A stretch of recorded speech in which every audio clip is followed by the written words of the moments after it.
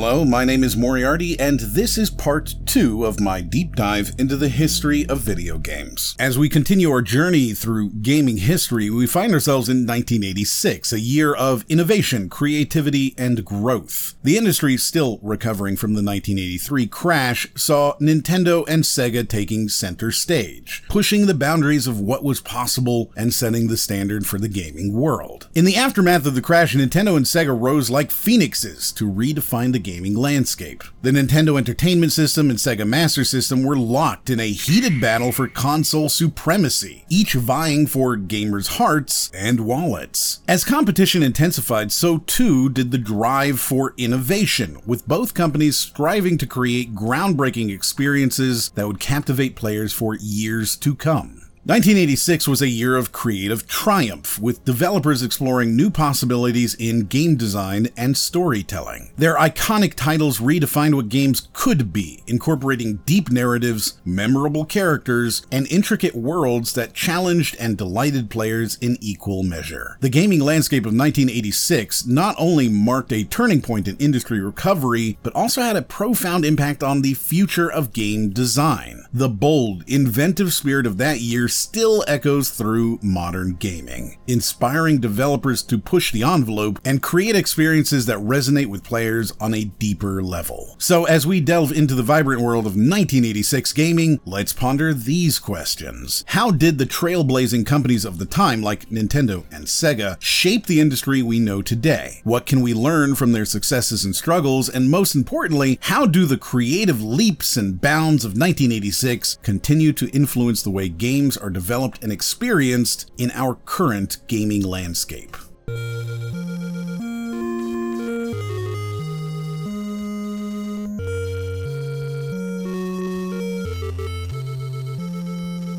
The Legend of Zelda, a launch title for the Famicom, would go on to launch one of the biggest gaming franchises in the history of the industry. Today, Zelda is a household name with a lucrative business around toys, statues, soundtracks, and even concerts. But back in 1986, it was just another toy in the toy aisle, and Nintendo had to resort to bizarre raps and strange commercials of men creeping in the dark, making Zelda noises to get any attention at all. It's the Legend of Zelda, and it's really rad. Those creatures from Ganon are pretty bad.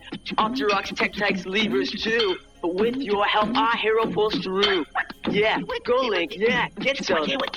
Awesome! One of the game's most significant contributions to the industry was its introduction of a battery save feature. This was the first game with a battery in it, allowing players to save their progress. This might seem like a small thing today, but back then it was huge. It meant that games could be longer, more complex, and more immersive, paving the way for the epic, sprawling games we enjoy today. The Legend of Zelda was a commercial success, selling 1 million copies on its first day. This meant that almost half of all NES owners bought one, making it the first game for the NES to sell over 1 million copies. This success helped lay the groundwork for involved non-linear games in fantasy settings, such as those found in successful RPGs. This trend didn't just stop with the initial success of The Legend of Zelda. It continued to follow the franchise into the future, shaping the landscape of fantasy gaming. A prime example of this is the release of The Breath of the Wild, achieving a market share greater than 100%. This means that the game sold more copies than there were consoles to play it on, a testament to its immense popularity and the anticipation that had built up around its release. Despite this, Miyamoto, the game's creator, did not consider Zelda an RPG, but rather a real-time adventure game. He was more interested in preserving the live feeling of the game, something he felt was better conveyed through action games. This is partially why The Legend of Zelda is often overlooked as a spiritual forerunner in the modern action role-playing game genre. While it lacked key RPG mechanics, such as experience points, it had many features in common with RPGs. Metroid was a game that dared to be different, a game that broke the mold and set new standards for what a video game could be. We can't discuss Metroid without mentioning its iconic protagonist, Samus Aran. You see, Samus was one of the first female protagonists in a video game, breaking the mold of traditional male heroes. This was a bold move in 1986, and it paved the way for more diverse and inclusive representation in gaming. Today, we see a wide range of characters and protagonists thanks to trailblazers like Metroid. Now let's talk about the game itself. Metroid was a pioneer in the action-adventure genre, merging elements of platforming, shooting, and exploration. The game's non-linear design encouraged players to explore its vast, interconnected world, discovering new abilities and secrets along the way. This was a departure from most contemporary games, which forced the player to scroll the screen in one direction. Metroid, on the other hand, encouraged players to retrace their steps and explore every nook and cranny of the alien world. This design choice created a feeling of desperation and solitude, a feeling that you were truly alone in a hostile alien world. The sense of isolation was further enhanced by the game's innovative use of power-ups. Following The Legend of Zelda, Metroid helped pioneer the idea of acquiring tools to strengthen characters and help progress through the game. Until then, most ability-enhancing power-ups offered only temporary boosts to characters, and they were not required to complete the game. In Metroid, however, items were permanent fixtures that lasted until the end. In particular, missiles and the Ice Beam were required to finish the game. This added a new layer of strategy, as players had to carefully manage their resources and decide when and where to use their power-ups. This innovative approach to gameplay would go on to inspire a whole subgenre of games known as Metroidvania, which includes modern classics like Hollow Knight and Ori and the Blind Forest. One of the standout features of Metroid was its groundbreaking use of music and sound design. The game's haunting, atmospheric soundtrack, composed by Hirozaku Tanaka, added to the game's immersive experience and set it apart from its contemporaries. Tanaka's score, with its emphasis on silence, created a claustrophobic atmosphere that added to the game's sense of isolation. Metroid's innovative use of music in storytelling has had a lasting impact on how games use sound to evoke emotion and build atmosphere. Metroid's open-ended exploration, item-based progression, and backtracking mechanics have become staples in modern gaming. This design philosophy continues to inspire developers and can be seen in recent titles such as Control and The Outer Wilds. Metroid broke new ground in storytelling, game design, and representation, setting the stage for the evolution of gaming that we continue to witness today. Castlevania was a game that dared to be different. It was a platformer, yes, but it was also a horror game, a genre that was relatively unexplored in the gaming world at the time. The game was divided into 6 blocks of 3 stages each, with a boss character waiting at the end of each block. This structure gave the game a sense of progression and scale that was rare in platformers of the time. The game's protagonist, Simon Belmont, was a departure from the typical video game heroes of the time. He wasn't a plumber or a soldier, he was a vampire hunter, armed with a whip and a determination to rid the world of evil. This made for a unique and engaging gameplay experience, as players had to navigate the castle's treacherous corridors, battling monsters and avoiding traps. But what truly set Castlevania apart was its atmosphere. The game was directed by Hitoshi Akamatsu, a self-proclaimed admirer of cinema who approached the project with a, quote, film director's eye. This cinematic approach was evident in the game's visuals and music, which were designed to create a sense of dread and suspense. The castle was a character in its own right, with its dark corridors and eerie silence adding to the game's sense of foreboding. The game's music, composed by Kanoyu Yamashita and Sato Terashima, was a masterpiece in its own right. The haunting melodies and chilling sound effects added to the game's gothic atmosphere, making the castle feel even more ominous and foreboding. But perhaps the game's most enduring legacy is the franchise it spawned. Castlevania became one of the most beloved series in gaming, with numerous sequels, spin-offs, and adaptations. It introduced us to a host of memorable characters and locations, and it's the other part of that term you heard in Metroid, the Metroidvania genre, a style of game that combines the exploration of Metroid with the action and platforming of Castlevania. Dragon Quest, developed by Enix, was a pioneering force in the RPG genre. The game featured turn-based battles, character progression, and a simplified interface, elements that would become staples of the genre. The game's combat system was a departure from the real-time action that was common in games of the time. Instead, Dragon Quest opted for a turn-based system where players and enemies took turns attacking each other. This system added a layer of strategy to the game, as players had to think carefully about their actions and plan their moves in advance. Character progression was another key feature of Dragon Quest. As players defeated enemies, they gained experience points, which allowed their characters to level up and become stronger. This system of progression gave players a sense of accomplishment and encouraged them to continue playing to see their characters grow and evolve. Despite these innovative features, Dragon Quest was not without its critics. Some players found the game's mechanics to be too simplistic, and the game's North American release as Dragon Warrior was met with less enthusiasm. However, in its home country of Japan, Dragon Quest was a commercial success, selling over 2 million copies and cementing its place in gaming history. One of the most enduring aspects of Dragon Quest is its influence on the RPG genre. The game's creator, Yuji Horii, was inspired by earlier RPGs like Wizardry and Ultima, but he wanted to create a game that was more accessible to a wider audience. With Dragon Quest, he succeeded in creating an introductory RPG that would serve as the gateway for many players into the genre.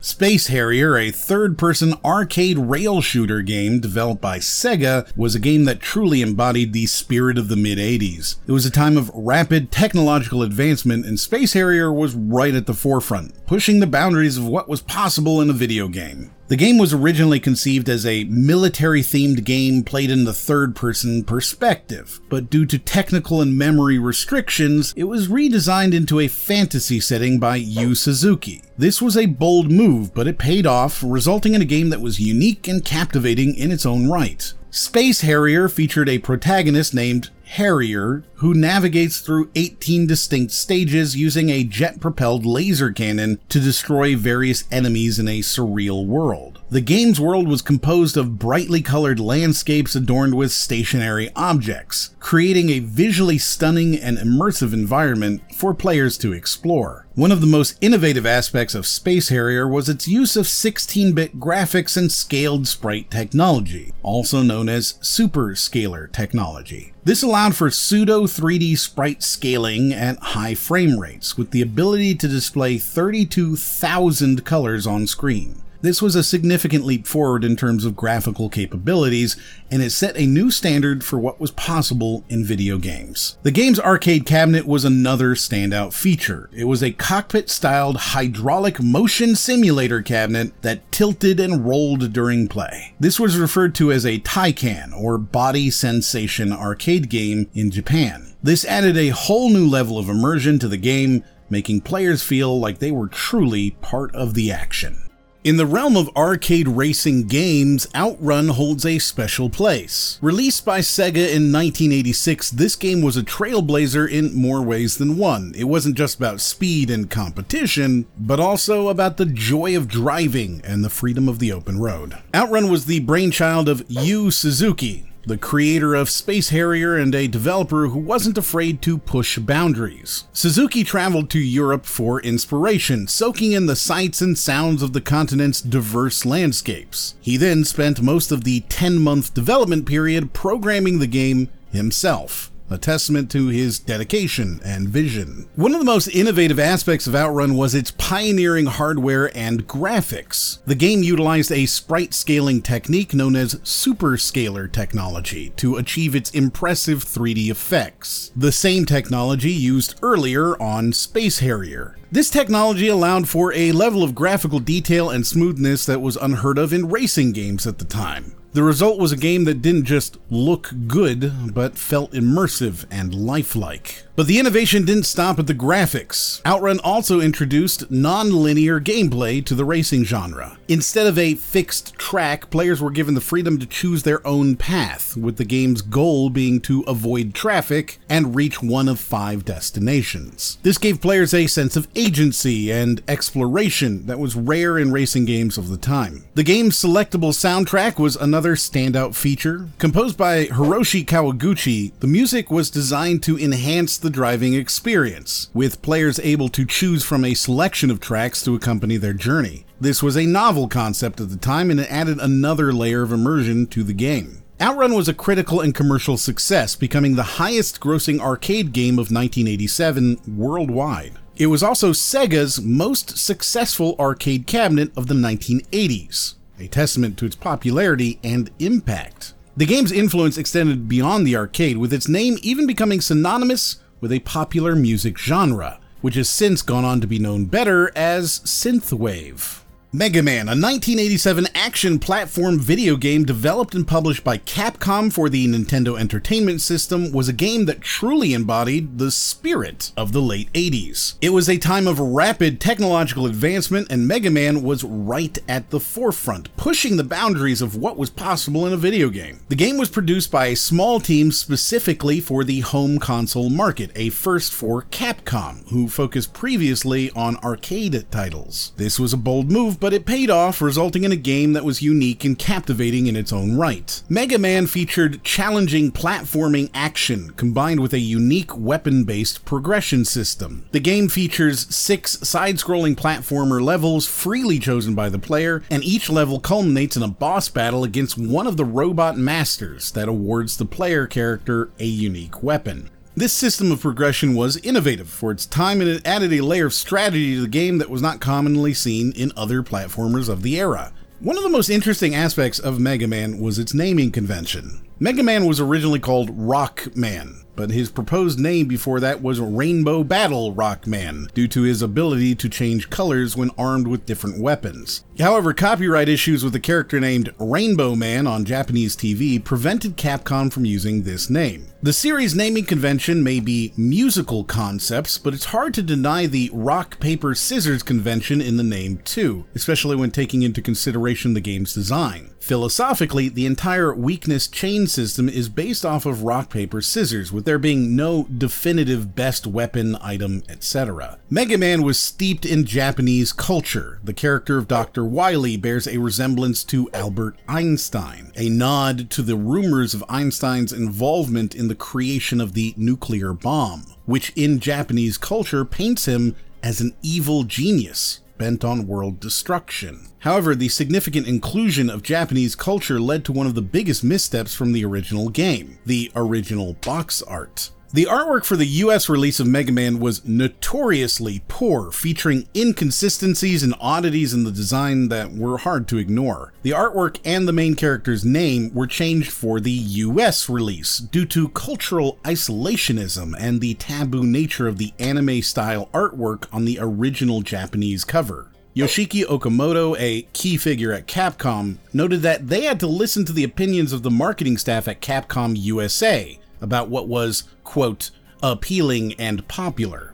Once Capcom agreed to change the artwork, the team was given an incredibly tight deadline. Nintendo needed the artwork within 24 hours, leading to an all-night effort to produce the box art. The release was less than stellar, but it was released out of necessity. Despite these early missteps, the Mega Man franchise has had a lasting impact on popular culture. There are over 30 cover bands dedicated to the Mega Man franchise, including The Megas, The Proto Men, and Mega Ran. In 2007, Random, aka Mega Ran, became the first rap artist to get a licensing deal for a video game character, further cementing Mega Man's influence on popular culture. Contra, a run-and-gun video game developed and published by Konami, was a game that truly captured the zeitgeist of its time. It was a period marked by a global shift in politics, a time when the world was grappling with the Cold War and its effects. Contra, with its plot set in the future where 2 commandos fight against the evil Red Falcon organization to save humanity, seemed to echo the real-world events that were unfolding throughout the 80s.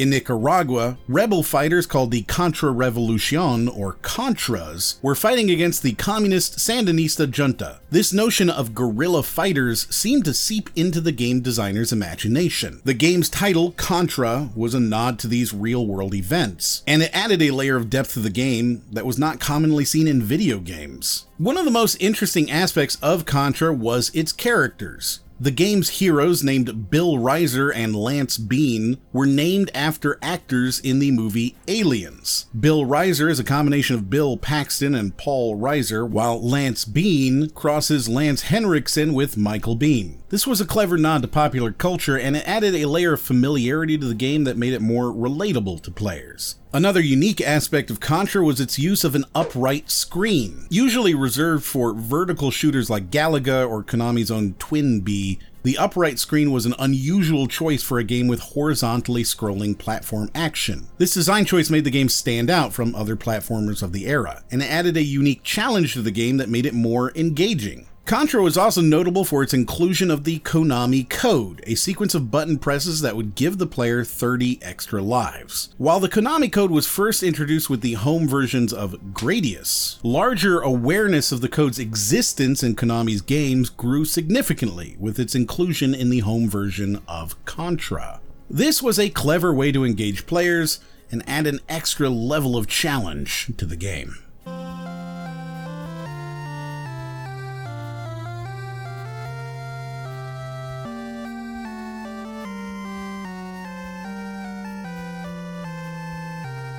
Final Fantasy, a game that needs no introduction, but let's give it one anyway. Released by Square in 1987, this fantasy role-playing game was the first in what would become a legendary series. The game's plot follows four youths, known as the Warriors of Light, on a quest to defeat evil forces, restore light to the crystals, and save their world. It was a commercial success, received generally positive reviews, and is regarded as one of the most influential and successful role-playing games on the NES. Now let's rewind a bit and look at the context. The year was 1987 and the video game industry was in a state of flux. The role-playing genre was still in its infancy, and Final Fantasy was one of the games that helped to popularize it. The game's success was a testament to the growing appetite for more complex, narrative-driven experiences in video games, a trend that would continue to shape the industry in the years to come. One of the most unique aspects of Final Fantasy was its combat system. It was menu-based, with the player selecting an action from a list of options such as attack, magic, and item. It was a departure from the action-oriented gameplay that was common in other games of the time. It added a layer of strategy to the game, forcing players to think about their actions and make tactical decisions. This move paid off. The combat system was praised for its depth and complexity, and it set a new standard for the genre. Another standout feature of Final Fantasy was its magic system. Spells were divided into two groups: white, which was defensive and healing, and black, which was debilitating and destructive. This added another layer of strategy to the game, as players had to decide when to use their magic and which spells to use. It also added a layer of customization, as players could choose which spells to learn and use based on their own playstyle. But perhaps the most interesting aspect of Final Fantasy was its world. The game takes place in a fantasy world with 3 large continents, and the state of this world is determined by the 4 crystals. This was a unique concept at the time, and it added a sense of scale and grandeur to the game. The world of Final Fantasy was a place of mystery and adventure, and it was a world that players wanted to explore. However, it wasn't all smooth sailing for Final Fantasy. The game was rushed in the later stages of development, leading to several errors and bugs. The blind status effect, for example, did absolutely nothing in the NES release due to poor coding. Despite these issues, fans appreciated the game's epic scope and ambition. It's a testament to the game's quality that it was able to overcome these issues and become a classic. Punch-Out!, developed by Nintendo in 1983 and released in 1984, is an arcade boxing game that became a top-performing arcade game in the United States. It's a game that's all about timing punches, dodges, and blocks to defeat the opponent. The game's development was a result of Nintendo's Excess video monitors and the desire to create a boxing game that utilized the ability to zoom in and out of an object. Now, let's put ourselves in the shoes of a gamer in 1987. The video game industry was booming, and arcade games were all the rage. Punch-Out is announced for the NES. You've been going to the arcades and playing this game already for years, and now suddenly, you get to take it home. Punch-Out was more than just a boxing game. It was a game that told a story. A game that introduced us to a cast of colorful characters, and a game that challenged us to think strategically. The game follows the journey of Little Mac, a young boxer from the Bronx, as he fights his way up through the ranks of the World Video Boxing Association. Each opponent Little Mac faces is unique, not just in appearance, but in fighting style and strategy. This means that players couldn't just button mash their way to victory. They had to study their opponents, learn their patterns, and time their attacks just right. One of the most unique aspects of Punch-Out was its visual style. The game's developers took advantage of the NES's graphical capabilities to create large, detailed sprites for each of the game's opponents. This not only made the game visually striking, but it also served a gameplay purpose. The animations of each opponent provided subtle clues about their attack patterns, adding another layer of depth to the game's strategy. Rather than using the D-pad to move Little Mac around the ring, the game used it to control his punches. This might seem like a small detail, but it had a big impact on the game's feel. It made the game feel more like a boxing match and less like a traditional video game, adding to the game's immersion and realism. In the context of its time, Punch-Out was a game that stood out from the crowd. When many games were focused on action and adventure, Punch-Out offered a different kind of experience. It was a game that combined the strategy of a puzzle game with the excitement of a sports game, creating a unique blend that was unlike anything else on the market. The second installment in the Legend of Zelda series was a bold departure from the first Zelda game, introducing side-scrolling gameplay and RPG elements such as an experience points system. This was a risk that Nintendo was willing to take, and it paid off, but it also reflected a broader trend in the gaming industry at the time. In the era of Zelda 2's release, sequels were expected to be different, to offer a new experience that distinguished them from their predecessors. This was a stark contrast to the approach of sequels today, where developers often aim to refine and expand upon the successful elements of the original game. The philosophy then was that if a sequel was too similar to the original, gamers might not buy it, perceiving it as merely more of the same. This led to a lack of cohesion in some game series, but it also fostered innovation and experimentation. This approach is exemplified by the transformation of Doki Doki Panic into Super Mario Bros. 2. Nintendo felt that the original Japanese version of Super Mario Bros. 2 was too similar to the first game, and too difficult for American audiences. So they reskinned Doki Doki Panic, a game with entirely different mechanics, and released it as Super Mario Bros. 2 in the West. Sequels had to offer a distinct experience to be successful, or so it was believed. Zelda 2 embodied this philosophy. It was a game that wasn't afraid to take risks, to challenge expectations, and to offer something new. From its side-scrolling gameplay to its RPG elements, from the introduction of Dark Link to the haunting presence of the deceased Ganon, Zelda 2 was a game that dared to be different. However, this approach has led to a mixed legacy for Zelda 2. Today, some view the game negatively, in part due to its difficulty and its departure from the formula established by the original Zelda game. Some critics, including prominent YouTubers, have expressed frustration with the game's challenging mechanics and divergent style. Yet it's important to remember the context in which Zelda 2 was created, a time when sequels were expected to chart their own path, rather than follow in the footsteps of their predecessors. In this light, Zelda 2 can be seen as a product of its time, a bold experiment in game design that helped shape the future of the Zelda series and the gaming industry as a whole. But perhaps the most interesting aspect of Zelda 2 is its antagonist, Ganon.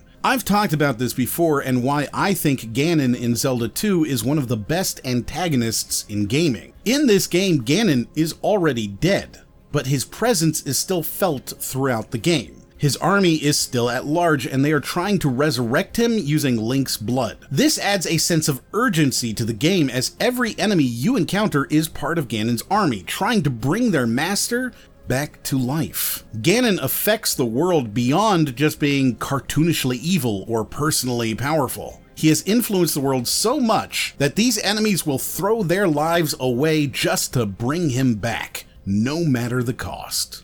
Phantasy Star blended elements of medieval fantasy and science fiction in a way that was truly groundbreaking. It was a game that didn't just play by the rules of the RPG genre, it rewrote them. Phantasy Star was a response to the burgeoning console RPG market, a bold move by Sega to stake their claim in a genre dominated by other industry giants. But rather than simply imitate what was already out there, the team behind Phantasy Star chose to innovate. The game featured predetermined characters, a departure from the blank slate avatars common in RPGs of the time. This allowed for a deeper narrative and character development, immersing players in a richly woven story that was as compelling as it was unique. The game also introduced 3D dungeon crawling, a feature that was revolutionary for its time. This added a new layer of complexity and immersion to the gameplay, challenging players to navigate labyrinthine environments in a way that was both thrilling and challenging. The game's ample animation, too, was a standout feature, bringing the world of Phantasy Star to life in a way that few other games of the time could match. But perhaps one of the most significant aspects of Phantasy Star was its protagonist, Alice. While not the first game to feature a female protagonist, Phantasy Star was the first to do so openly and unapologetically.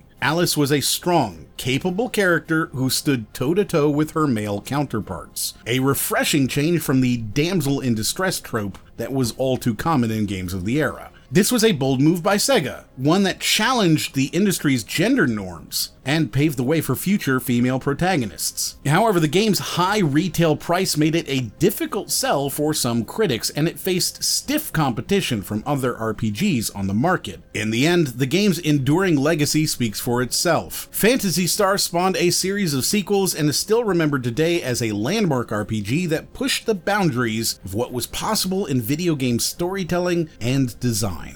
1988 was the year that things went from 0 to 60 in the blink of an eye. Nintendo and Sega were locked in an epic duel for gaming supremacy, delivering even more immersive experiences and cutting-edge technology to the masses. In fact, the gaming world was expanding beyond consoles and into other media, with Nintendo releasing the first issue of Nintendo Power, the must-read publication for gaming enthusiasts back in the day. But 1988 wasn't just about the big players. It was also a time when gaming communities began to flourish, bringing people together through a shared passion for pixelated adventures. Those early connections laid the foundation for the thriving global gaming community we know today. So as we crack open the 1988 time capsule, let's explore the social aspect of gaming and how it has evolved since then. How did those early gaming communities shape our modern online platforms and the way we interact on social media? And what role did these burgeoning connections play in the development of gaming as a whole, from the industry's offerings to the way we experience and share our favorite titles?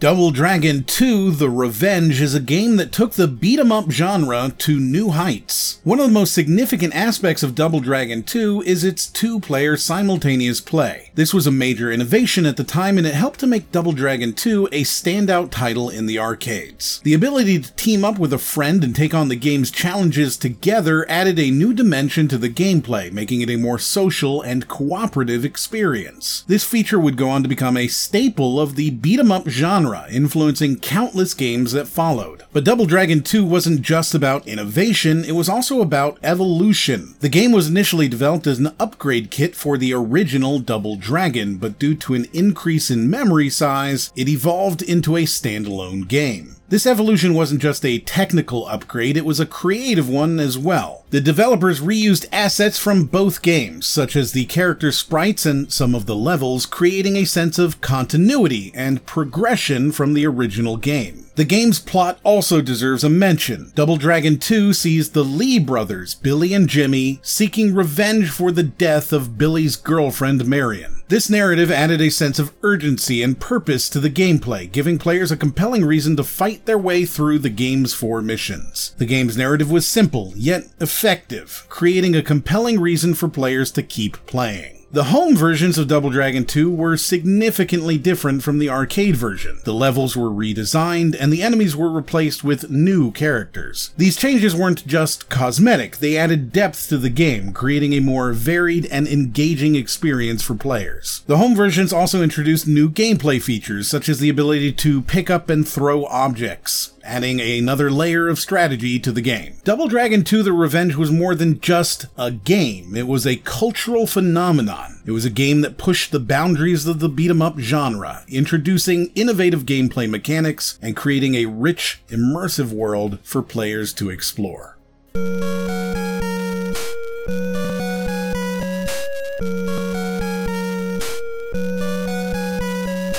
Mega Man 2 took the action genre to new heights, introducing graphical and gameplay changes that became series staples. One of the most significant aspects of Mega Man 2 is its development process. The game was designed by a team of only 8 people, which is incredibly small for a game of its size and scope. This is a testament to the talent and dedication of the team, as Mega Man 2 is widely considered to be one of the greatest video games of all time. The team worked concurrently on other Capcom projects, using their free time to develop the game. This kind of passion and dedication is something that's often overlooked in discussions about game development, but it's a crucial part of what makes Mega Man 2 so special. Is it any wonder they managed to make something widely called one of the best games of all time? The development crew allowed input from fans, including boss designs created by fans. This kind of fan involvement was relatively rare at the time, and it's a testament to Capcom's commitment to their community. It's also a testament to the power of the Mega Man fan base,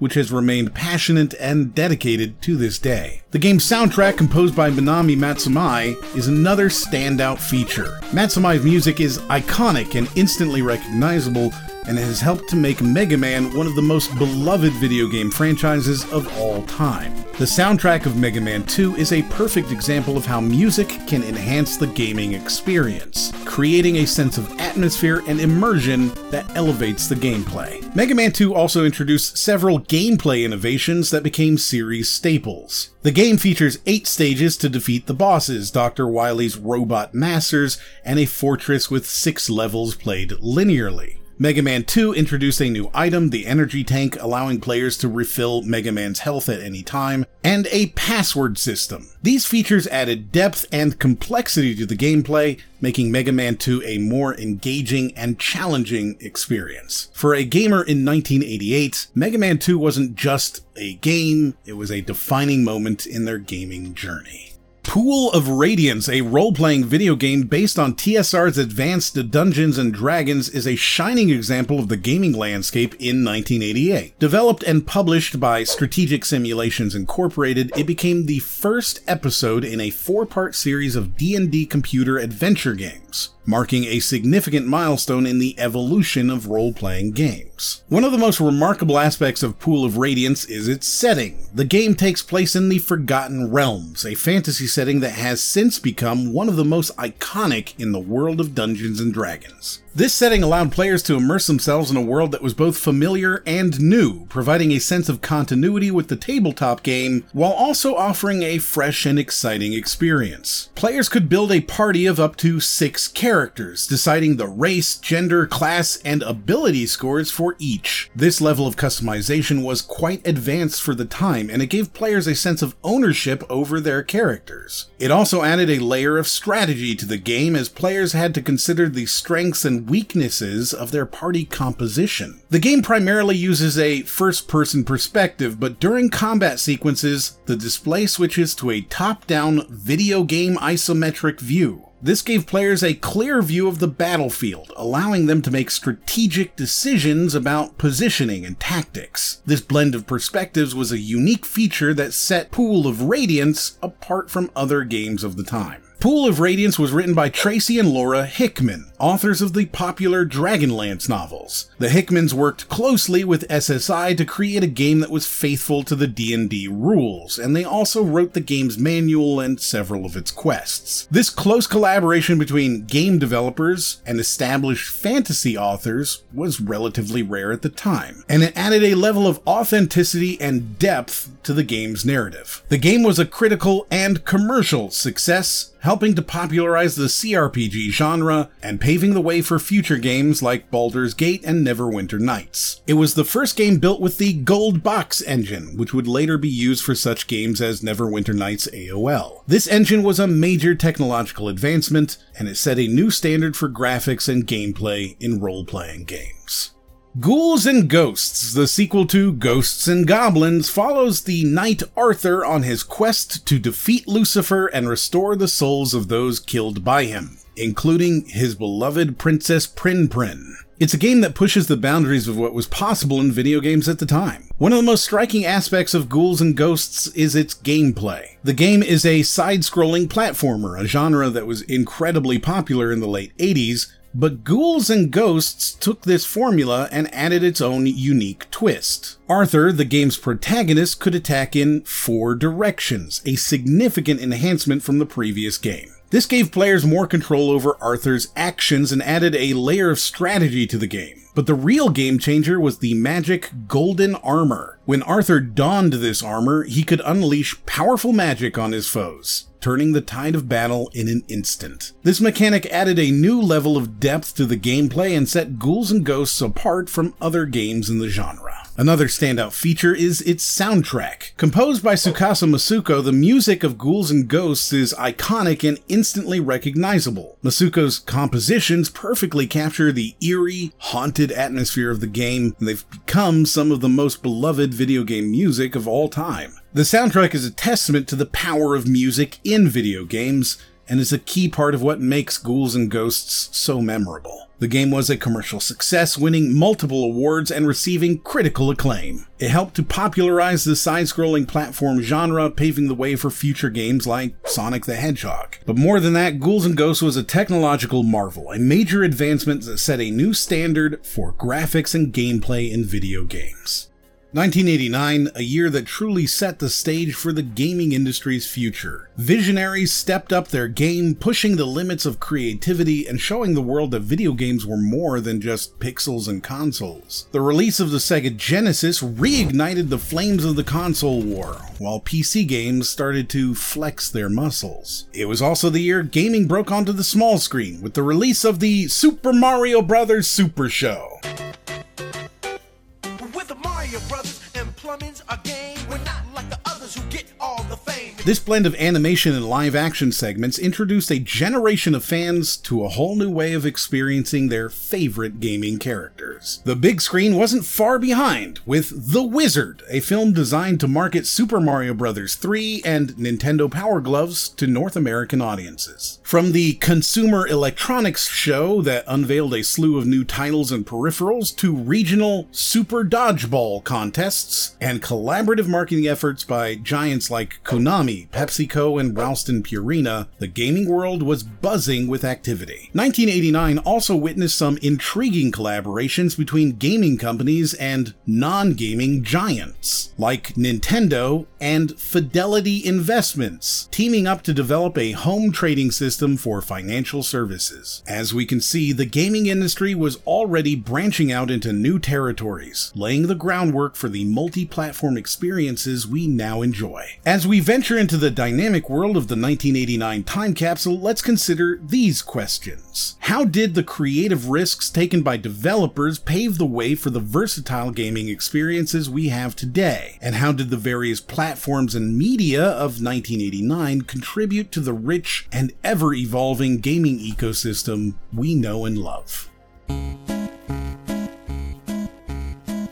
Tetris, the brainchild of Soviet computer programmer Alexei Pajitnov, is a game that truly encapsulates the spirit of 1989. This simple yet addictive puzzle game took the world by storm, becoming one of the most iconic and universally recognized video games in history. Its arrival on the Nintendo Game Boy in 1989 marked a turning point in the gaming industry, making it a fitting inclusion in our 1989 time capsule. The story of Tetris is as fascinating as the game itself. Pajitnov was inspired to create the game by watching the falling blocks of a construction site he saw outside his window. This seemingly mundane sight sparked an idea that would revolutionize the gaming industry. Tetris was originally released for the Electronica 60 computer in 1984, quickly becoming a hit in the Soviet Union. However, it wasn't until its release on the Game Boy in 1989 that Tetris became a global phenomenon. This transition from a local hit to a worldwide sensation Simulation is a testament to the universal appeal of Tetris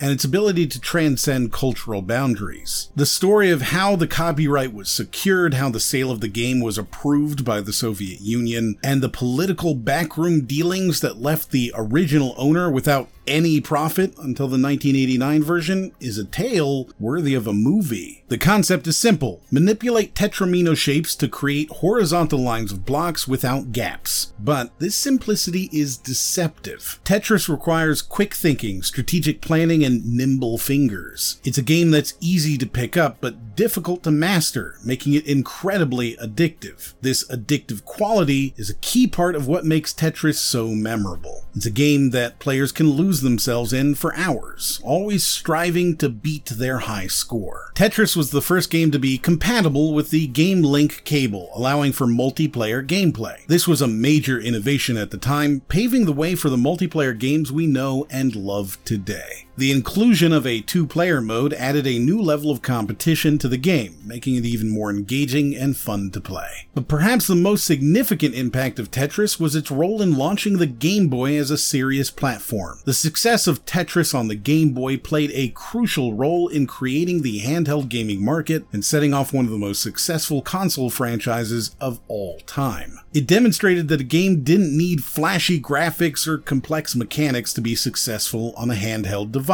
All it needed was a compelling concept and engaging gameplay. This realization was instrumental in shaping the future of handheld gaming, and it's a testament to the enduring legacy of Tetris. SimCity, the brainchild of Will Wright, marked the beginning of a new genre in video games, allowing players to design and build their own city without specific goals to achieve. One of the most fascinating aspects of SimCity is its open-ended gameplay. Unlike most games of its time, SimCity didn't have a specific end goal or a linear storyline. Instead, it gave players the freedom to design and build their own city, making decisions about zoning, infrastructure, and city services. This level of freedom was unprecedented in video games at the time and set the stage for the sandbox games we know and love today. SimCity features disasters including floods, tornadoes, fires, earthquakes, and monster attacks, forcing players to think on their feet and make quick decisions to save their city. This added a layer of realism and unpredictability to the game, making it more engaging and immersive. SimCity was initially rejected by game publishers due to its lack of arcade or action elements. However, positive feedback from the gaming press boosted its sales and led to its success. This marked a shift in the gaming industry, showing that games didn't need to be action-packed to be successful. They could be thoughtful, strategic, and even educational. SimCity's success also led to the creation of a new genre of video games, urban simulation. This genre has since grown and evolved, leading to games like Cities Skylines and the Anno series, but it all started with SimCity. The game also marked the beginning of publisher Maxis' tradition of producing non-linear simulation games, leading to other popular titles like The Sims. Prince of Persia is a cinematic platformer that not only captivated players with its engaging gameplay, but also revolutionized the gaming industry with its innovative design and animation techniques. The game's creator, Jordan Mechner, used a technique called rotoscoping, where the movements of the characters were traced from live-action footage. This gave the game a unique and realistic look that was unlike anything else at the time. This level of realism in animation was unprecedented in video games and set a new standard for future games. It's a testament to Mechner's innovative spirit and his commitment to pushing boundaries of what was possible in video games. Set in medieval Persia, players control an unnamed protagonist who must venture through a series of dungeons to defeat the evil Grand Vizier Jafar and save an imprisoned princess. This narrative-driven gameplay was a departure from the arcade-style games that were popular at the time, offering players a more immersive and story-driven experience. This emphasis on narrative would become a defining characteristic of many games in the future, marking a shift in the gaming industry towards more story-driven experiences. Despite not being an immediate commercial success, Prince of Persia sold many copies as it was ported to a wide range of platforms after the original Apple II release. Its critical acclaim and eventual commercial success showed that innovative, narrative-driven games could be successful, paving the way for future games in the cinematic platformer genre. Mother, known outside of Japan as Earthbound Beginnings, developed by Ape and Pax Sofnica and published by Nintendo for the Famicom, was a breath of fresh air in the gaming industry. One of the most fascinating aspects of Mother is its setting. Unlike its fantasy genre contemporaries, Mother is set in a slightly offbeat late 20th century United States. This was a bold move by the game's creator, Shigesada Itoi, who wanted to create a game that was both familiar and strange. This setting gave the game a unique flavor that set it apart from other games of the time. It was a refreshing change from the typical fantasy settings of other RPGs, and it gave players a world that was both recognizable and intriguingly different. Inspired by the American comic strip Calvin and Hobbes, Itoi wanted to create the game that was both funny and heartwarming. This sense of humor is evident in the game's parody of RPG tropes, which were prevalent in the Dragon Quest series. This playful approach to the genre was a breath of fresh air, and it added a layer of charm and personality to the game that was distinctly its own. The game's soundtrack was composed by Keiichi Suzuki, who is also known for composing the soundtracks of other popular video games, such as Metroid, Kid Icarus, and Animal Crossing. Suzuki's music is iconic and instantly recognizable, and has helped to make Mother one of the most beloved video game soundtracks of all time. The music of Mother is not just background noise, it's an integral part of the game's identity and experience. Golden Axe, with its blend of fantasy, action, and cooperative play, was a sensation in the arcade scene. The game's setting and narrative were striking, taking place in the fantastical land of Yuria, under the tyrannical rule of Death Adder, who wields the titular Golden Axe. This narrative setup, while simple, was effective in immersing players in the game's world. It gave players a clear goal and a villain to despise, which was a driving force behind the game's addictive gameplay. The game offered players a choice of 3 different characters, each with their own unique abilities and playstyles. This gave the game a level of depth and replayability that was rare for arcade games at the time. Moreover, the game introduced the concept of riding steeds known as Bizarrians, which added another layer of strategy to the game's combat. Golden Axe was not just a commercial success, it also spawned an entire franchise consisting of several sequels and various spin-offs. This is a testament to the game's enduring appeal and impact on the game industry. It's not just a game, it's a franchise that has left a lasting mark on the world of video games. Interestingly, Golden Axe was part of Sega's attempt to create a mascot, a common strategy in 1989 to build brand identity and drive sales of toys and other children's merchandise. Mascots were seen as essential to brand building, leading to Sega's attempts with characters in games like Alex Kidd and Altered Beast. However, despite its success, Golden Axe failed to establish a character that could serve as a mascot for Sega. This was a time when everything had mascots, from breakfast cereals to television shows, as they were seen as a key way to connect with and engage the audience. Despite this, Golden Axe's enduring appeal lies not in a single mascot character, but in its immersive world, engaging gameplay, and memorable music. Ys 2, released in 1988, was a direct continuation of its predecessor, picking up right where Ys 1 left off. This seamless transition was a novel concept at the time, and it allowed for a level of narrative continuity that was rare in games of that era. But Ys 2 didn't just rest on the laurels of its predecessor, it introduced a new magic system that added a layer of strategic depth to the combat, and it expanded on the bump combat system that had made the first game so unique. This was a game that was not afraid to innovate, and it set the stage for what was to come. Interestingly, Ys 2 also faced criticism for its ending, which was considered abrupt because the game was too large to fit into a single release. This was an uncommon issue at the time, and it's reminiscent of the challenges faced by later games like Sonic and Knuckles. The following year, Ys 3 Wanderers from Ys hit the scene, and it was clear from the get-go that this was a game that was not afraid to shake things up. The game shifted from the top-down perspective of the previous games to a side-scrolling view, a bold move that fundamentally changed the way the game was played. This change was met with mixed reactions, but there's no denying that it set Ys 3 apart from its predecessors and its contemporaries. But perhaps the most significant aspect of Ys 3 was its narrative. The game's story was darker and more complex than those of the previous games, with a focus on themes of sacrifice and redemption. This was a game that wasn't afraid to tackle heavy topics, and it did so with a level of maturity and sophistication that was rare for games of that time. But the Ys series didn't just make waves in the realm of gameplay and narrative, it was also a pioneer in terms of multimedia expansion. The series spawned a number of spin-offs and adaptations, including a cartoon show and mobile games. This was at a time when the idea of expanding a game into other forms of media was still a relatively new concept, and the Ys series was at the forefront of this trend. Thank you for joining me on this journey through history. If you've enjoyed today's episode, there's even more to discover in the next installment. Make sure to download the next episode to continue unraveling the past. If you haven't already, please consider leaving me a 5-star review and sharing with your friends and family, but feel free not to. A special thank you to my Patreon patrons who allowed me to make this. Together, we can keep the threads of gaming history alive. I'll see you on the next one.